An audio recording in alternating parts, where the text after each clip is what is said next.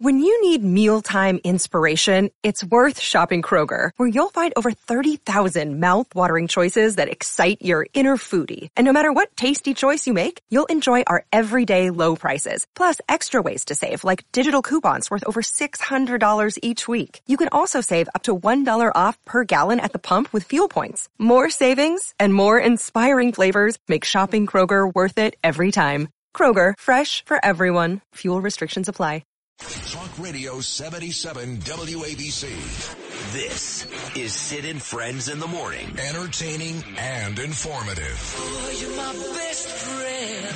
77 WABC. A legend of New York local news has died. Former Fox 5 anchor John Rowland. For nearly 30 years, Rowland delivered the news to New Yorkers at 10 o'clock every night. He first joined the station back in 1969 when Channel 5 was still part of Metro Media. He took over as the main anchor in 1979. Rowland had a gritty style that became familiar to everyone here in New York. He often insulted crime suspects using terms like thugs. Rowland retired in 2004, but his style influenced many journalists still working today. John Rowland was 81 years old. Shadows are falling and I'm running out of breath. Keep me in your heart for a while.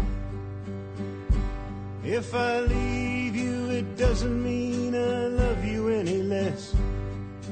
Keep me in your heart for a while. Rest in peace, John Rowland.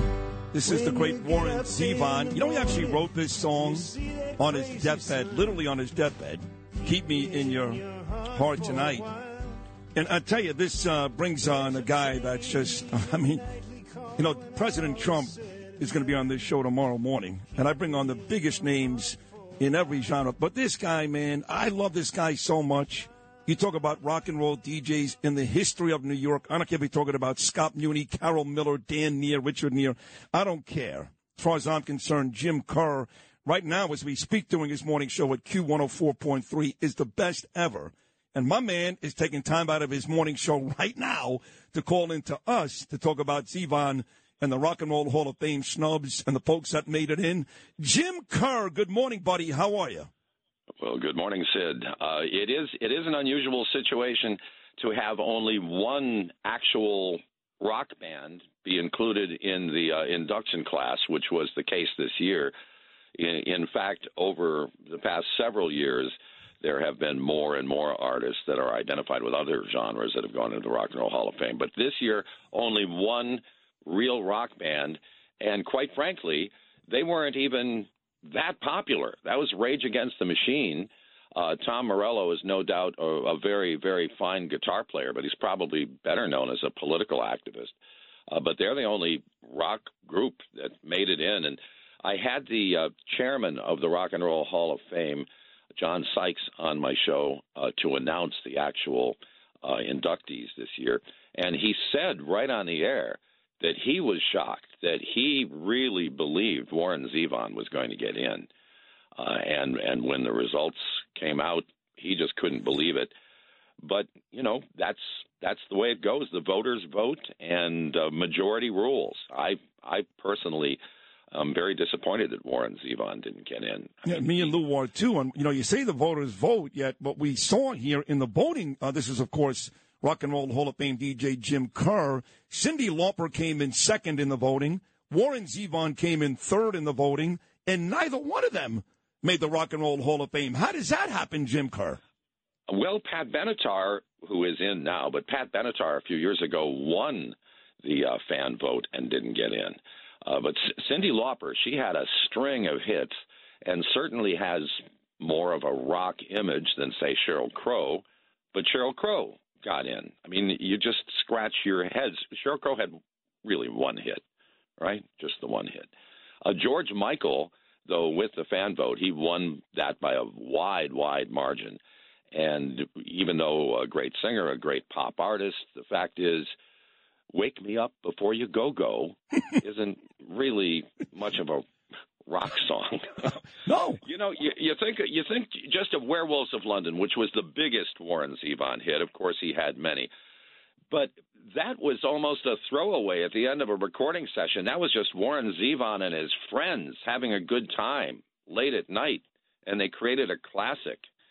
But anyway, Soundgarden didn't get in. The White Stripes didn't get in. Iron Maiden didn't get in. All great rock and roll. I mean, the Soundgarden, I'm sorry, but the lead singer for that group, Cornell, one of the greatest voices, I think, in the history of music, Jim. And, again, just to kind of revisit the Rock and Roll Hall of Fame, Shaka Khan, rap artists, why do we still call it the Rock and Roll Hall of Fame?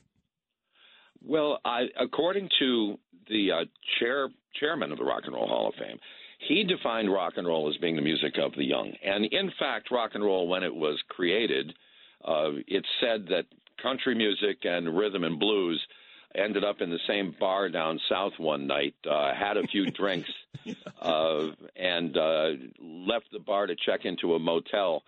And 9 months later, rock and roll was born, and they've all had a difficult relationship with one another ever since. And there's a certain degree of truth to that, of course. But there are, I think, about 1,300 voters. There are 30 members of the nominating committee. They keep the list pretty secret. The only person I know who has been vocal about his voting role is Little Steven from the E Street Band, Steve Van Zandt. And he's been a vocal proponent for those artists that have been overlooked through the years. I mean, it was really because of Steve Van Zandt that the Dave Clark Five got in, for instance, and certainly they were deserving. But unfortunately, they weren't inducted until the year after lead singer Michael Smith's death, so he didn't get to, appreciate it. But I've been to the Rock and Roll Hall of Fame. It's a wonderful museum. It really is a nice place to visit. But, yes, it does get a little crazy trying to figure out what the criteria so last and one. Warren Zevon should be there, Sid, and you know it. Of course. We love Warren Zevon. Last one, because you've got your own show to do right now, Q104.3, legendary Hall of Famer Jim Kerr. And I know you guys play the classic rock, which is my favorite music, and Lewis. Is there anybody out there right now making records that doesn't date back to 1970, like Billy Joel, U2, or Bruce Springsteen, that you consider, Jim, maybe somebody will see in the Rock and Roll Hall of Fame somewhere down the road? Because the music today seems to be lacking a lot. Well, by the way, since you mentioned Billy Joel, today is his birthday. Yeah.